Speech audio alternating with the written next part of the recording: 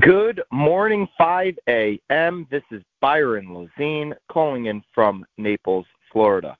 This call and every call is all about what we do from the minute we get off of the live call until the minute we start our day. What are you going to do for you during your morning routine? I'm urging everyone here on the live call on this Wednesday, December 28th, to be a little bit selfish in your morning routine so you have the energy and ambitions to be selfless with the rest of your day.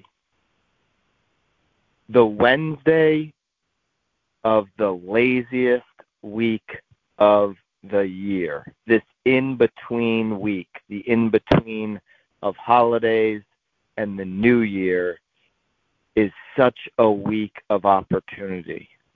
Now, most people have earned the right to be a little bit lazy this week, especially on this call. So maybe you're on vacation or whatever the case may be. But if you're tuning into this call right now, live, you're likely not on vacation, which means this is one of the weeks you've selected for the year to be a working week.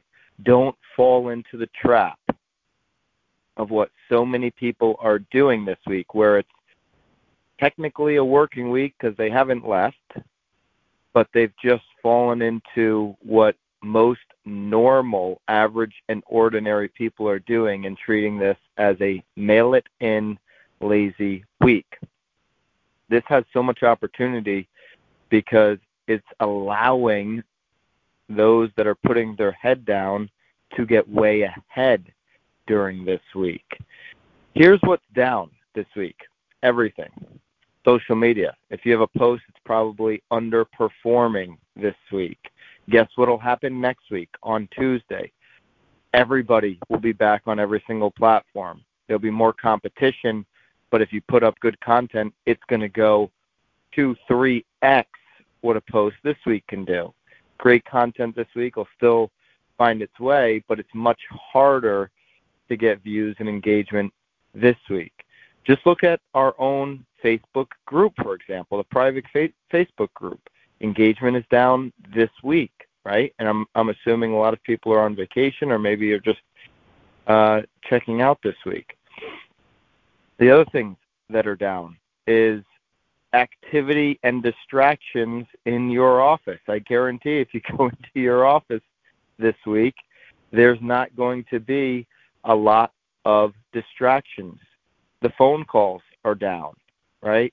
Because there's not a lot of people that are reaching out and pinging you with different needs and asks.